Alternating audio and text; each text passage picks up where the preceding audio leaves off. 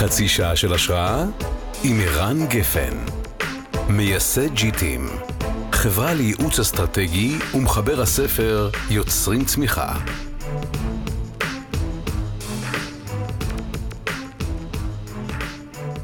אהלן, היום אנחנו מארחים פה את אריאלה שיפנבאואר וייס. אריאלה היא מנכ"לית חטיבת המלוכים בשטראוס. אהלן, ואריאלה, אם לא אכפת לך, אני אעשה מה שנקרא הרמת מסך, ואני אשתף ככה בגילוי נאות, או גילוי אינטימי לכל מי שמקשיבים לנו, שהמעמד הזה הוא לא נוח לך. היה לי קשה גם לשכנע אותך לבוא ולדבר, מסיבה מעניינת, או אולי מפתיעה. כל הנושא הזה של דיבור, או אפילו דיבור מול קהל, זו עדיין סוג של התמודדות בשבילך, נכון? כשהייתי קטנה, כן. קודם כל אני לא נולדתי בארץ, אנחנו עשינו עלייה כשהייתי בת 4 חודשים, והייתה לי לקות קשה, גמגמתי בצורה קשה, מבחינתי לא יכלתי להביע את עצמי. עד גיל 10, מכיוון שאנחנו בקוצר זמנים, אז אני לא אכנס לאירוע שהיה בגיל 10, אבל היה איזשהו אירוע שממנו התחלתי סוג של החלמה, והתחלתי לשפר את היכולת ביטוי שלי, ויכולת להתבטא. ואז נגיד... עד היום. אז נגיד לעשות פודקאסט או לעמוד מול קהל, אז לשים לך מיקרופון ולהגיד לך בוא נדבר בפודקאסט, זה כבר אתגרת אותי. כבר אתגרתי אותך, זה כבר בהתמודדות. ויש איזשהו פרדוקס שדווקא אני נחשבת ספיקרית טובה. אבל אז אתה מגלה שמה שקורה בחוץ הוא לא רלוונטי למה שאתה חש בפנים, והפער הוא תאומי. כן. ואני יכולה לספר לך את איזשהו סיפור אישי שממחיש את החוויה הזאת. כן. לפני 10 שנים אח שלי, הבכור נהרג, דני. הוא היה איש צבא, הוא היה טייס בחיל האוויר, והוא נהרג בתאונת אימונים, שזה אירוע כמובן קשה מאוד ומשפחתי ואישי. מה, מסוק? זה היה בחול? הוא נהרג בתאונת אימונים בהתרסקות המסוק ברומניה. אוקיי. הוא היה אז סגן אלוף, הוא היה מפקד טייסת, כלומר הוא היה כבר אחרי שהוא סיים את הפיקוד על הטייסת, והעבודה הייתה קשה, וזה אירוע שמלווה אותי כמובן עד היום ואת כולנו.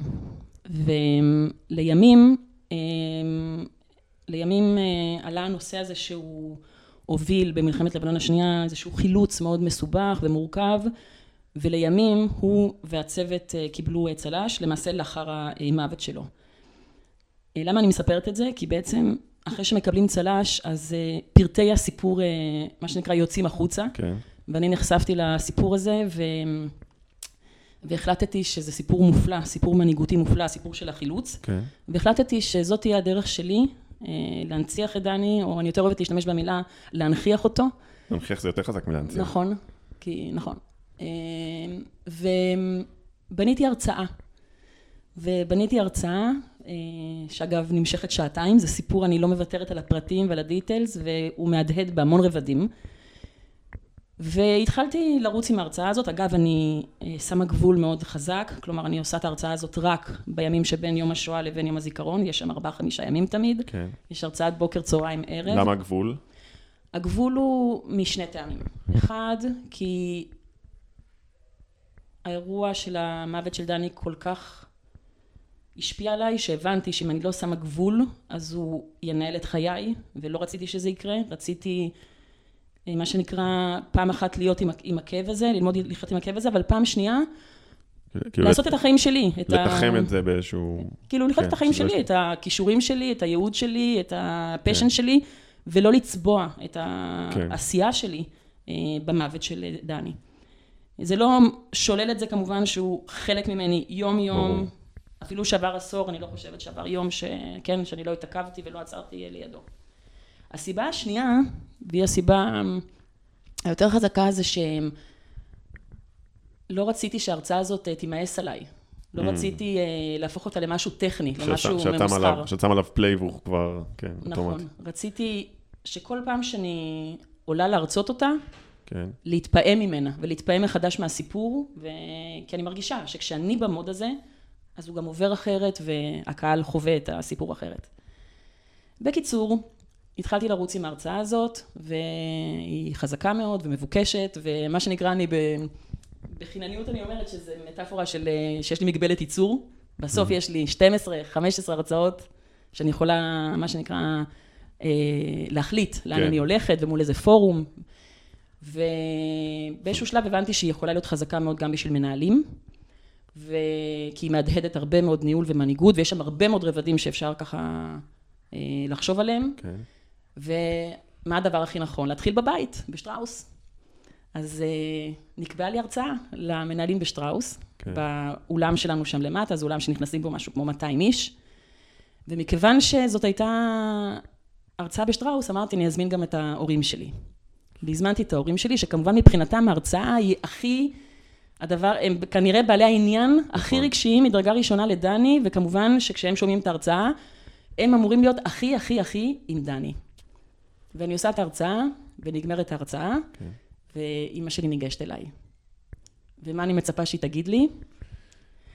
איזה יופי, איזה מדהים, איזה מדהים שככה את מנציחה את דני, איזה מדהים שאת ככה מספרת עליו. זה התרגשות מטורפת, גם גאווה, והכל עולה, וזה אירוע מונומנטלי.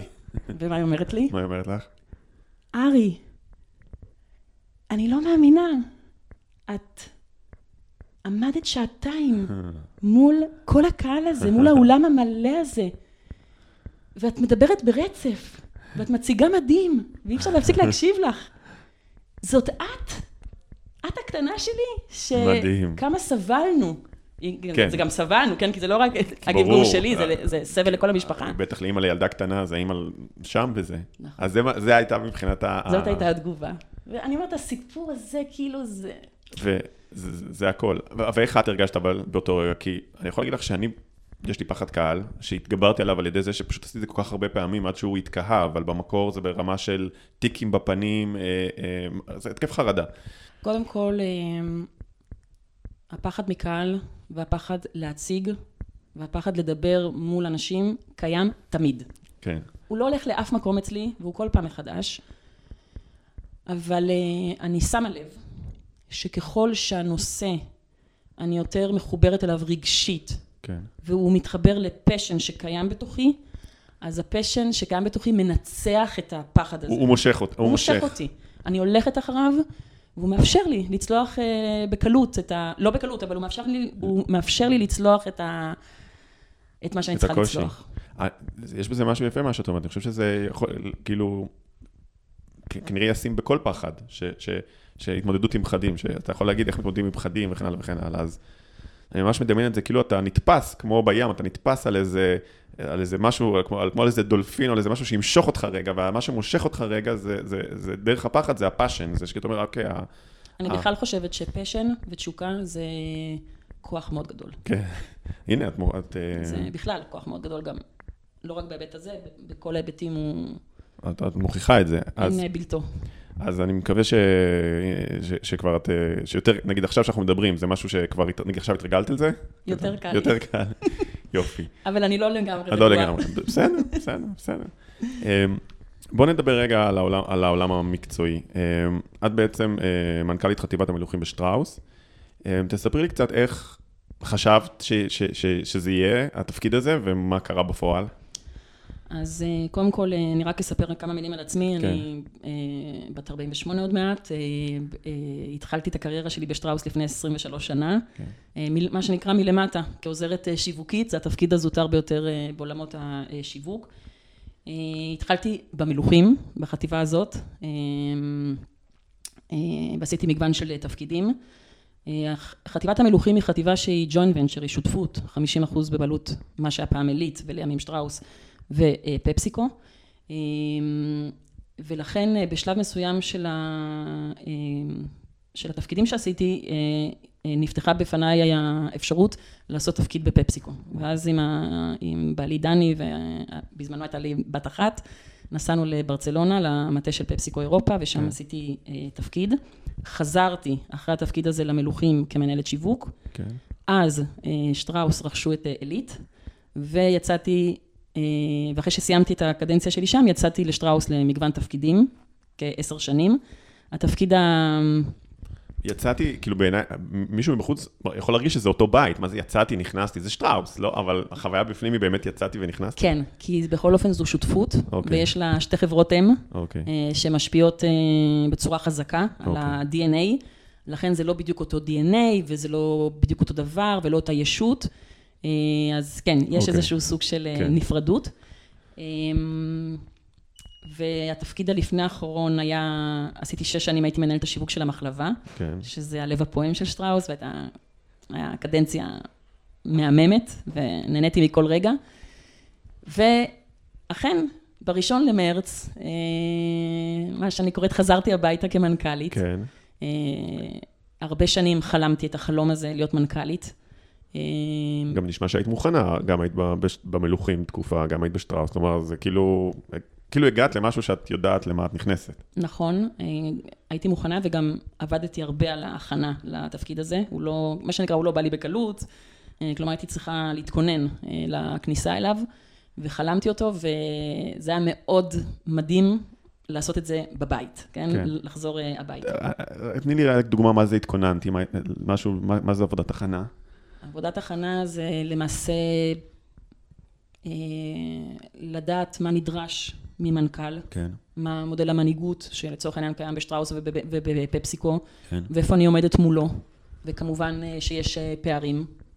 ואז למעשה לעבוד על הפערים האלה, כדי שכשיגיע רגע האמת ותהיה את האפשרות להתמודד, שאני אהיה מספיק מוכנה.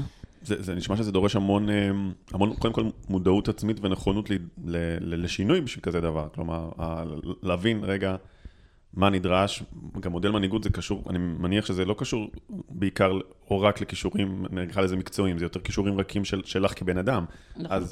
אז לבוא ולהגיד, אוקיי, זה איפה שאני כבן אדם, ואלה היכולות האנושיות שאני צריכה רגע לחזק, זה חתיכת גם מודעות וגם אתגר. זאת הייתה עבודה, קודם כל, היה ברור כבר משלבים מאוד מוקדמים, שאין שום עניין מקצועי שעומד ביני לבין התפקיד. לא היה שם שום דבר מקצועי, היה ברור שזה רק במימד המנהיגותי, הבין אישי. ופה היו, נגיד, הייתי אומרת, שני פערים ככה שביקשתי שישקפו לי ושיקפו לי, ובתוכנית פיתוח מאוד סדורה, התעמתתי איתם. את יודעת שזה נשמע לי קצת כמו הדיבור, שכאילו רק פאשן יכול להעביר אותך דרך כזה דבר, כלומר, אני מנסה עכשיו בן אדם שאומר, אוקיי, בואו תשקפו לי מה הפערים ועל מה אני צריך, שזה כבר כואב, חוויה כואבת, כאילו, שלא כולנו יכולים להתמודד איתה, בטח לא בפנים, כאילו, נכוחה, אבל גם עוד אחרי זה לעבור תהליך של בוא רגע נשתפר, זה רק אם יש לי אותו דבר שאני נאחז בו, שאני רוצה להגיע לשם, אותו פאשן שיכול למשוך אותי דרך הדבר הזה. נכון. וזאת שאלה מאוד גדולה מאיפה הפשן הזה. כן. אני הרבה פעמים חושבת על מקורות האנרגיה. ואני חושבת שבסוף אני יודעת לזהות אצלי תחושת שליחות ומשמעות. כן. מאוד מאוד מאוד עמוקים, שאני חוזרת לילדות, לעלייה לארץ, להיות נכדה לסבים וסבתות שאיבדו, רובם איבדו את רוב או כל בני המשפחה שלהם בשואה. כן. ההורים שלי והסבים שלי שאיכשהו מצאו את עצמם בדרום אמריקה במזל גדול, וההורים שלי שמגיל צעיר, אבא שלי במובהקות, ואמא שלי לחלוטין הלכה איתו, שברור שישראל זאת המדינה. אז אני יודעת להגיד, כי אני גם לא במקרה, אני הגעתי לאליט לצורך העניין, ואחר כך לשטראוס, ולא במקרה אני דבקה בחברות האלה, ולא במקרה הן מדברות אליי, לא במקרה תעשייה שהיא כחול לבן. יש משהו... כן. אני חושבת שבסוף אני קמה בבוקר עם רצון להיטיב עם המדינה הזאת, איפה שאני יכולה, כן, אני לא איזה מגלומנית, אבל איפה שאני יכולה, במגרש משחקים שאני יכולה להשפיע עליו, אני מאוד מאוד רוצה לעשות את המדינה הזאת טובה יותר, חזקה יותר, ראויה יותר, וזאת, אני חושבת שזה המנוע המרכזי, והוא זה שנותן הרבה מאוד דלק וחוסן, כן, להתמודד עם מה שלא יהיה. כן. אני אספר סיפור קצר, כי כאילו יש פער, את אומרת כאילו מדינה וזה, אז אני אתן לך סיפור שפוגש את זה, תגידי לי, יום אחד בבוקר, אני מתקלח לפני העבודה, וכזה, קצת איחרתי, אני לא זוכר מה, וגם היה איזה עניין עם הלבוש, ואז שאלתי את אשתי לירון, אמרתי לה, לא זוכר מה אמרתי לה, אני מאחר, יש לי משהו ממש חשוב, כזה, אני אומרת לי, מה יש לך חשוב? אני אמרתי לה, מה, יש לנו מצגת לטאפו צ'יפס, והיא נקראה, היא אומרת לטאפו צ'יפס, כאילו זה הדבר החשוב, כאילו בזמנו עבדנו עם חטיבת המלוכים, וכאילו היה איזה מין פער בין איך שאני לקחתי את זה, יש לי משהו חשוב עם טאפו צ'יפס, לבין אז איפה כאילו, מה שאני מנסה לשאול, איך את מצליחה לתת תחושת שליחות לבסוף חטיבה שמתעסקת בעולם המזון וכן הלאה וכן הלאה, כאילו איפה שם את נאחזת בזה? אז ככה. הסתלבטה עליי, חבל לזה. אגב, גם הסתלבטים עליי. כן, זה בא. אבל אני הפסקתי, כאילו הפסקתי להתרגש מזה, אבל ברור לך שכל הסביבה שלי מסתלבטת עליי, על הרצינות, כן, ועל המחוברות הכל כך גבוהה שיש למה שאני עושה ולחברה שאני עובדת בה, אבל אני אגיד לך ככה, ואני באמת באמת חשה את זה. כשאני קמה בבוקר, אני לא מרגישה שאני מייצרת חטיפים מלוכים. שקמתי בבוקר כדי לייצר ולמכור טאפו צ'יפס, דוריטוס, מה שזה לא יהיה, ווייקר, מה שזה לא יהיה. כשאני קמה בבוקר, אני מרגישה וחשה שאני קמה בשביל אוסף של עשייה, שהיא הרבה הרבה הרבה יותר גדולה מהעניין עצמו. בין אם זה העסקה של 650 עובדים, בין אם זה לממש את הפוטנציאל של אותם עובדים, ולתת להם לפתח את עצמם. בין אם זה לעשות שותפויות עם הספקים שלנו. חקלאות, יש פה. ולייצר כלכלה. בין אם זה החקלאות המקומית. בין אם זה לקיים מפעל שהוא בסדרות, והוא פריפריאלי ומתמודד עם מציאות ביטחונית מטורפת, ולעשות משהו טוב בסדרות, בפריפריה, בעוטף עזה. ואני יכולה להמשיך ולהמשיך ולהמשיך, ואני בעצם מבינה שהטאפו צ'יפס, או חטיפים מלוכים, הוא הרובד המאוד מאוד מאוד בסיסי של העניין. כן. ברור שיש פה אנשים, אנחנו משפיעים על חיים של אנשים, על כלכלה, על תעשייה, על מדינה, על גבולות, אז אני יודעת לראות מול העיניים שלי את המשמעות הזאת. אני מניח שיש לך גם השפעה על הפורטפוליו, על איזה מוצרים מוכרים, זה ברור, כלומר, זה goes without saying, כשאנחנו מסתכלים על הפורטפוליו, קודם כל אני לא אוהבת להגיד על הקטגוריה הזאת שלנו, שאנחנו, מה שנקרא, עושים אותה יותר בריאה. כי בעיניי היא לא יכולה להיות על הסקאלה של בריאות כמובן, אבל אני תמיד אומרת, בואו נעשה אותה פחות מזיקה, בואו נעשה אותה יותר אחראית וכן הלאה. אבל אני רוצה שנייה לחזור, זה מה שאני קמה בבוקר, בהיבט הזה של מה שאמרת, איך אני מייצרת משמעות. אבל אני רוצה גם להתייחס איך אני רואה את האחריות שלי מול האנשים שאני עובדת איתם, בהיבט הזה של משמעות. ושם גיליתי שיש עבודה בשני רבדים. ונדבר על טאפו צ'יפס ודרך טאפו צ'יפס. רובד אחד זה שלפעמים, זה ששמתי לב, זה שיש נרטיב אמיתי. כלומר, יש סיפור אמיתי שהוא סיפור מופלא של עשייה טובה, והוא אמיתי לגמרי, הוא לא מזויף, הוא לא שוגר קוטד. כן. אבל האנשים שבתוך המערכת, מרוב שכל כך הרבה זמן בתוך המערכת, הם לא יודעים לראות את הסיפור הזה. אז פעם אחת זה לצקת משמעות לאנשים דרך זה שאתה רק מאיר על משהו אמיתי שהם חלק ממנו. וזה הסיפור הקלאסי של טאפו צ'יפס. אפשר לבוא ולהגיד שטאפו צ'יפס הוא חטיף מלוח מזיק. כן. ואפשר לבוא ולהגיד שטאפו צ'יפס הוא חטיף מחומר גלם, שהוא חומר גלם חקלאי, ש5% מתפוחי אדמה בישראל מגיעים לטאפו צ'יפס, שאנחנו עובדים עם 9 חקלאים 20 שנה ומפתחים אותם ואת המקצוענות שלהם. שטאפו צ'יפס עשויים מ3 רכיבים, וזה הכל, הוא אחד המוצרים התעשייתיים הכי פחות מעובדים שיש. כן.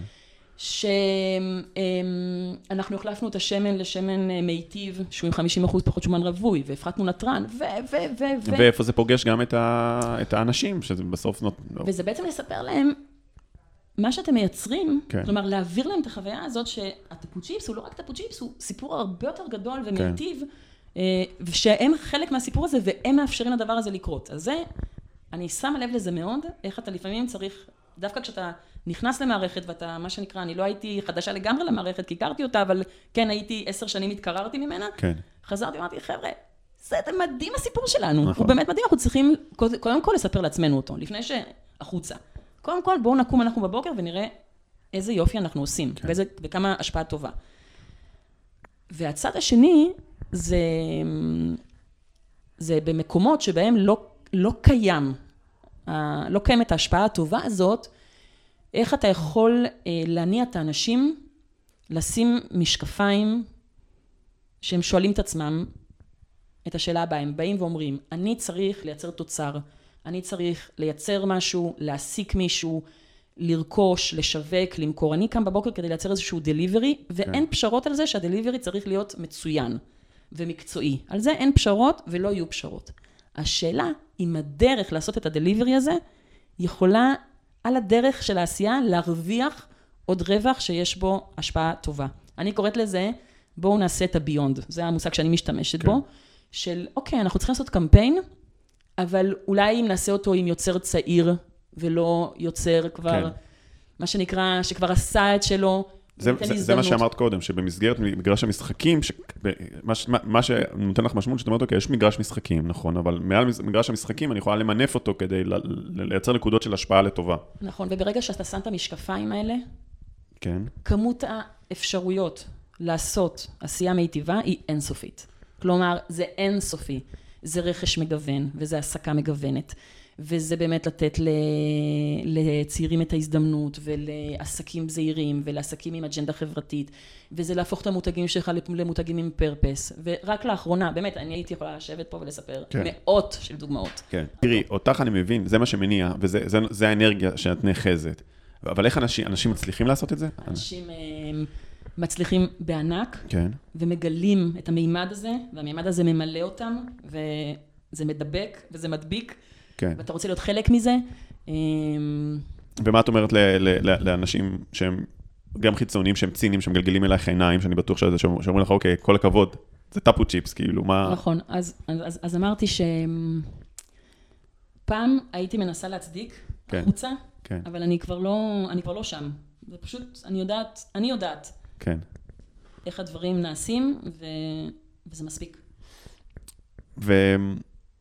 כשנכנסת לתפקיד, אוקיי, אז זה כל הרקע שאליו שנכנסת, ומה פגשת? איך פגשת לך התפקיד והשנה הזו? אני בעצם נכנסתי לתפקיד ב1 למרץ, ולראשונה פגשתי את ההנהלה פיזית 9.5 חודשים אחרי, בחודש נובמבר. זה מטורף. זה מטורף. כלומר, כל 9 חודשים, כל הריון התפקיד שלך, כבר אחרי שנכנסת, כבר בעצם לא נפגשתם. לא, זה מטורף. אין דרך אחרת, כאילו, שאני מנסה לחשוב על זה, אז זה באמת נורא קשה להסביר את השנה המשוגעת הזאת. כמו שאמרת, היו בכניסה הזאת התפקיד, או בשנה הזאת, עבורי ועבור החטיבה, זה לא רק עבורי, כן? זה עבור כל החטיבה, היו 3 אירועים שקרו במקביל, וכל אחד מהם מצריך, מה שנקרא פיתוח, עצירה, התבוננות, כל אחד מהם בפני עצמו, הוא אירוע, הוא אירוע גדול. הוא התמודדות. האירוע הראשון זה באמת החלפת מנכ"ל. החלפת מנכ"ל זה אירוע, זה סגנון ניהולי חדש, רוח חדשה. אם אני בצוות ההנהלה תחתייך, בסדר? רק לקבל אותך כמנכ"לית, זה כבר רגע שינוי. זה אירוע, צריך להתרגל, צריך ללמוד לעבוד ביחד, צריך להתקייל, אירוע. אז זה קרה. מעבר לזה, היה חטיבת המלוכים, או החברה, היא חברה שהייתה לה אסטרטגיה 20 שנה, אסטרטגיה מאוד של פוקוס, ומאוד מסוימת, וגם אסטרטגיה שעבדה מדהים, והוכיחה את עצמה עסקית מדהים, אלא שבאמת, צמחנו, ואז היינו צריכים לעצור, ולהגדיר אותה מחדש. כי כבר מיצינו את הפוטנציאל שהיה קיים בתוך האסטרטגיה הקודמת, אז גם נעשתה פה קליברציה של האסטרטגיה, והגדרה מחדש של האסטרטגיה, וצריך ליישם ולהוביל את היישום של האסטרטגיה. זה גם אירוע, שינוי ושינוי אסטרטגיה. בדיוק, שינוי אסטרטגי זה אירוע שהוא אירוע טראומטי לארגון. בטח להרחבת פורטפוליו, שאם אני מבין זה בעיקר ללמוד דברים שאנחנו לא הגדרנו שאנחנו טובים בהם. כלומר, מי להיות משהו, זאת אומרת, בזה אני טוב, זה ההתמחות שלי, אני אלוף העולם, בזה פתאום עוד יכולות ועוד כלים. אז כן, קודם כל, אני חושבת שהעניין המהותי פה עבור החברה, זה באמת המעבר מחברה עם פוקוס והתמחות, לחברה שהיא בהתרחבות, אבל לא רק. כי זה לא רק המימד הקטגוריאלי באיזה שווקים תשחק ובאיזה קטגוריות תשחק, יש פה גם מימדים נוספים, למשל להפוך להיות Data Driven Company, זה אירוע, למשל להיות חברת... הגדרה ויכולות, זה פשוט שינוי. זה אירוע, רק זה גם אירוע בפני עצמו שישפיע על ה-DNA של החברה, זה לא... זה לא איזה, בוא נעשה מערכת דאטה מסוימת, זה לא זה, זה הרבה יותר עמוק מזה, כי זה כישורים, וזה DNA, וזה רוח. גם הרבה פעמים חברות, למרות שזה לא אמורות להיות ככה, מגדירות את עצמם דרך מה שהן עושות. ונורא קשה רגע לבוא להגיד, רגע, זה לא מה שאנחנו עושים, זה הערך שאנחנו צריכים לתת, זה לא אנחנו מייצרים את הפוטשיפ, זה לא מי שאנחנו. בדיוק. נכון? זה שינוי פאזה תפיסתי. אז אמרנו, אז האירוע הראשון היה מנכ"לית חדשה, האירוע השני היה אסטרטגיה חדשה, והאירוע השלישי, בקטנה, קורונה. אז כן, אני לא צריכה להכביר, אני חושבת שכל מי שמקשיב לפודקאסט הזה כבר מבין שאירוע הקורונה הוא אירוע ששינה את חיינו, גם את החיים הפרטיים וגם את החיים בחברה, ואת התפקידים שלנו, ואת המשימות שלנו, ואת הדרך שבה אנחנו עושים את הדברים, מקצה לקצה. ושלושת הדברים האלה קרו ביחד, ולכן השנה הזאת, מה שנקרא, נכנסתי עם חשיבה שאני צריך להתמודד עם א', ב', ג', וכמובן שבין זה לבין המציאות לא היה קשר, אבל אני מוכרחה להגיד שני דברים. אחד, הופתעתי מזה שזה לא היה נורא כל כך. הופתעתי מזה שהרגשתי שזה doable. כן, זה לא הייתי בתחושה של חוסר מסוגלות, ההפך. ואם הייתי אומר לך את זה מראש... לא הייתי מאמינה. לא הייתי מאמינה. כלומר, הייתי אומר לך, תקשיבי, את הולכת להיכנס לתפקיד חדש, וזה מה שהולך לקרות. או אולי לפני התפקיד, אני אומר לך, תקשיבי. כדי להיכנס לעולם של התפקיד חדש, קודם כל את צריכה רגע להתמודד עם כל מיני שדים, כל מיני פערים שיש לך במי שאת, שיהיה לך בהצלחה. אחרי שתעברי את זה, את תיכנסי לתפקיד חדש, ואת תצטרכי, אחד, לרתום את הצוות תחת ההנהגה שלך, 2, להוביל אסטרטגיה חדשה, ודבר 3, לא להיפגש איתם ולעשות את זה 9 חודשים בזום, ועוד כל מיני בעיות שהקורונה, אני מניח, הביאו לשרשרת ההספקה והצריכה וכל זה, וזאת השנה הראשונה שאתה הולכת לקבל. זה לא שאף אחד לא היה ממנה אותי, גם אני לא הייתי ממנה את עצמי. זה עד כדי כך, כן? ובאמת, ממש בחודש האחרון, התעכבתי על איך זה יכול להיות? איך בעצם... איך הפער בין מה שזה נשמע הרבה יותר מאתגר לבין מה לבין התוצאה בפועל. שהתוצאה בפועל היא שלמרות שהקורונה, לא ציינתי את זה, אבל הקורונה לא הייתה רוח גבית לחברה שלנו. יש באמת קטגוריות מזון, כמו קטגוריות בריאות יותר, קטגוריות שהן נצרכות בבית, אלה קטגוריות שבסך הכל הקורונה היוותה רוח גבית לעסק. אנחנו קטגוריה שהיא חברתית, אוכלים אותה באירועים חברתיים, אוכלים אותה מחוץ לבית, בטיולים. כמובן שהיה לנו סטרס בקטע הזה, שאנחנו היינו צריכים להתמודד עם סטרס. אז איך באמת? אז איך? זו שנה כאילו, שאני מתאר אותה מראש, זו שנה נוראית. כן, אז אני ניתחתי ניתחתי את הסיפור. ובאמת, מצאתי מספר, ממש יכלתי לחשוב על מספר, נקרא לזה גלגלי הצלה, או נקרא לזה כאלה שעזרו, בסופו של דבר לסיים את השנה הזאת בצורה מאוד טובה, והרבה הרבה מעבר לציפיות, וגם האובייקטיביות וגם הסובייקטיביות. אני חושבת שהדבר הראשון זה התרבות של שטראוס, ושל חברת המלוכים בתוכה, וגם של פפסיקו. מה זה אומר? תרבות ששמה במרכז את האנשים, מאז ומתמיד, זה לא חדש, את האנשים, את הערכים, והקורונה היא משבר קודם כל אנושי, היא משבר שפגש את האנשים ברמה הכי אנושית, זה משבר מנטלי, רפואי, כלכלי, חרדתי, רגשי. אוקיי, גלגל שני. הגלגל השני הוא, אני קוראת לזה, זכיתי לקבל מודלינג on the job. בעצם כל יום שני, אני יושבת בהנהלת ישראל, כמנכ"לית אחת החברות, אני יושבת בהנהלת ישראל, ושם ראיתי את המנהל שלי, אייל דרור, וקולגות שלי, ראיתי אותם איך הם מנהלים את המשבר. אנחנו דיברנו את המשבר, דיברנו את הנושאים שלו לאורך כל השנה, ומה צריך לעשות, ואז ביום שלישי יש לי את ההנהלה שלי, הכל, בסדר? זה בעצם לקבל כל הזמן מודלינג, מה נכון לעשות, איך נכון להתנהל, ובמובן הזה לא הייתי לבד במנכ"לות הזאת, כן? כלומר, היה לי את כל המטריה של שטראוס ישראל בניהול של המשבר. הגלגל השלישי זה חברת המלוכים עצמה. המנהלים שלה מצוינים, יש לה סיסטמים, כלומר, בתקופות של שערה, כל כך ברור שיש חברות שיש להן סיסטמים, והסיסטמים האלה, והמצוינות של האנשים, שהיא מאז ומתמיד, כן? יש מורשת של מצוינות, עם הסיסטמים זה עוגן מאוד מאוד חזק. אחר כך, העוגן הרביעי שחשבתי עליו, זה שאם הייתי נכנסת בשנה רגילה, אז הייתי צריכה להרוויח את המנהיגות שלי.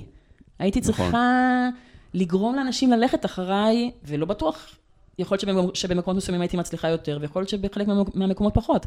אבל כשאתה במשבר, מה קורה לרוב האנשים? אני קוראת לזה, לפחות בשטראוס זה היה, כולם מתחת לאלונקה. כן. כולם נותנים 200%, כולם באדרנלין. יש גם עוד דבר, השינוי כבר נחפה. כלומר, שאת נכנסת כמנכ"לית, אם יש הנהלה חזקה, הרבה פעמים הם אומרים, הכל טוב, לא צריך להשתנות, אבל יש פה שינוי יותר גדול, יש אויב, במרכאות אויב חיצוני, ואיזשהו התערערות שבכל מקרה מתרחשת בלי קשר, זה לא את אשמה בשינוי. בדיוק, ואני חשתי את האנשים איתי, והאמת, בלי הרבה מאמץ מצידי. הם פשוט היו איתי כי הם היו איתי, כי הם היו איתי. כן. ולא הייתי צריכה, כמו נראה לי, בכניסה רגילה לתפקיד, בזמנים רגילים, כן, להרוויח את המנהיגות הזאת שהם ילכו אחריי. אני לא עד הסוף איתך, אני חושב שאתה צריך להרוויח, פשוט הסיטואציה נותנת לך יותר הזדמנויות להראות את המנהיגות שבך. כלומר, את יודעת, בזמנים קשים נחשף, כשהכל טוב, הכל צומח, אתה לא באמת יודע מי מנהיג ומי לא מנהיג, ומה התכונות אופי של בן אדם. אבל בשעת משבר, יש יותר הזדמנויות למי שבאמת, ואני מניח שגם הדברים שהתמודדתי איתם, פתאום בשעת משבר, זה היה מקומות שרגע להגיד, הנה מה שלמדתי ומה שאני רוצה לשים עליו דגש, הנה החלון הזדמנויות, ויכול להיות שבשוטף יהיה לך את זה פעם בשנה, פה היה לך את זה פעם בחודש, או פעם בשבוע, את אותם... פעם ביום. פעם ביום, אוקיי? ממש, כן, זה הקצבים. אז זה גם, בעיניי גם הוציא את המנהיג שבך. זה מאיץ. האירוע זה מאיץ. אני הייתי במקומות משברים, לפעמים אתה מתעלה לגודל המשבר, זה מוציא ממך מנהיגות, המשבר, הרבה פעמים אתה אחראי, יש לך אנשים, זה מכריח אותך להתנהג, הוא דוחף אותך לכיוון הזה באיזשהו מקום, נכון? נכון, אבל אני דווקא, קודם כל אתה צודק, אבל אני דווקא רציתי להדגיש בנקודה הזאת, את המחוברות, כאילו זה מתחבר לנקודה הראשונה של התרבות, זה הרווח של כזאת תרבות. כן. כי הארגון טוב עם האנשים, ואנשים טובים איתו בחזרה. כן. אז באירוע משברי, אנשים עוד יותר, פשוט זה הכוח, כן? זה פשוט כוח מאוד מאוד גדול. אחד, עוגן נוסף, זה קראתי לזה, השקט שהיה בבית. כן. שזה מאוד חשוב. כי כשאני הסתכלתי על המנהלים והעובדים, למשל הצעירים שלנו. עם הילדים בבתים.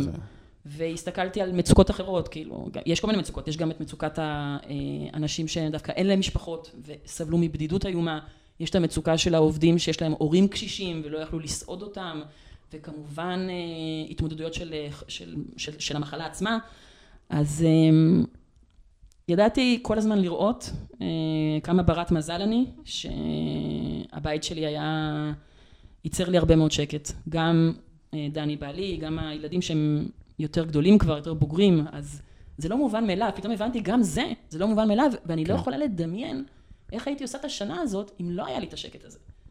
ברור. חייבים, גם זה משהו שאני, נכון. כאילו חייבים לזכור.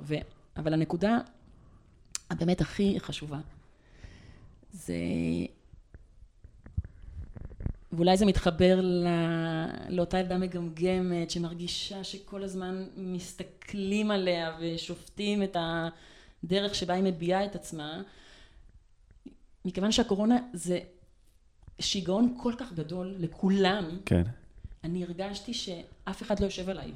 תסבירי. היא לא מעניינת את אף אחד. לא את המנהלים שלי בפפסיקו, לא את המנהלים בשטר. כלומר, הרגשתי שלא שופטים אותי, וגם לא מהכפיפים, כן? ולא מכל האנשים שסובבים אותי. הרגשתי שאני לא ברת שיפוט, או ברת שיפוטיות, בתקופה הזאת. וזה בוודאות הוריד המון מתח. כי אני מניחה שכשאתה נכנס בתקופות נורמליות לתפקיד, אז אתה מרגיש הרבה יותר ששופטים אותך. ואני לא הרגשתי את הדבר הזה, ההפך, הרגשתי המון תמיכה, כן? כן. אז... מעניין. אני חושב שזה גם קשור לזה שבמילא הכל מתערער, אז גם לפי... אני חושב שכן הסתכלו עלייך כולם, בטח כל מי שבחברה, כי בטח במצב משברי, אז הכמיהה לביטחון, או למישהו שיגיד איך מתמודדים, אז כן הסתכלו עלייך. אני חושב שפשוט לא... מה שהרגשת, שלא מסתכלים עליך בעין שיפוטית, שמסתכלים עליך בעין של, אוקיי, איך אנחנו מתמודדים עם הדבר הזה, אבל אני בטוח שכל העיניים היו עלייך, ואני חושב שאולי זה ההבדל, שנתאר בתור ילדה, בין שני סוגי הסתכלות, בין הסתכלות שהיא הסתכלות, כבן אדם, כמישהו לבין הסתכלות שיש בה איזה מימד שיפוטי, וזה לא אותו דבר, ויכול להיות שהיה לך קל, כי לא הייתה את השיפוטיות הזו, לא הרגשת את אותה שיפוטיות, שזה מה שבעצם עשה לך כל כך לא טוב באור. ובעיניי, ככה לקראת סיום, אני צריך לסכם אותך, בעיניי יש משהו מחובר לכל הסיפור שלך, שזה, אני חושב שהיית מוכנה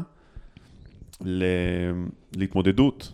כלומר, בסוף, זו הייתה שנה נוראית, אבל היה בך איזשהו חוסן שאומר, אני יודעת להאחז בתוך משהו, ויודעת להתקדם קדימה דרך, אני מבינה שאני נכנס לתוך יער שחור, אבל יש לי איזושהי אמונה, או יש איזשהו פשן, איזשהו משהו שאומר, אני אעבור את היער הזה, ואני אגיע לצד השני שלו, כי כבר עברתי יערות כאלה, ואני יודעת איך אני נכנסת, אני לא יודעת מה יהיה בדרך, אבל אני יודעת שאני ממשיכה את התנועה הזו, ואני מניח שזה קשור גם לפשן, כלומר, משהו שמושך אותך קדימה. זה יכול להיות משהו קטן כמו פודקאסט, שאני נותן לך את המיקרופון, ואת לא יודעת לתוך מה את נכנסת, ואת לא מתוכנת, נכון? זה לא שיחה.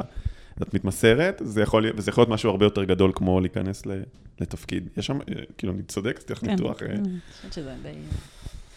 תשמעי, אז אנחנו צריכים לסיים, אריאלה, מדהים, כאילו, אני חושב שזה לקחת אותנו למסע מלא השראה, אז נכון, תודה. תודה. תודה לך. חצי שעה של השראה עם ערן גפן, מייסד ג'יטים, חברה לייעוץ אסטרטגי ומחבר הספר יוצרים צמיחה.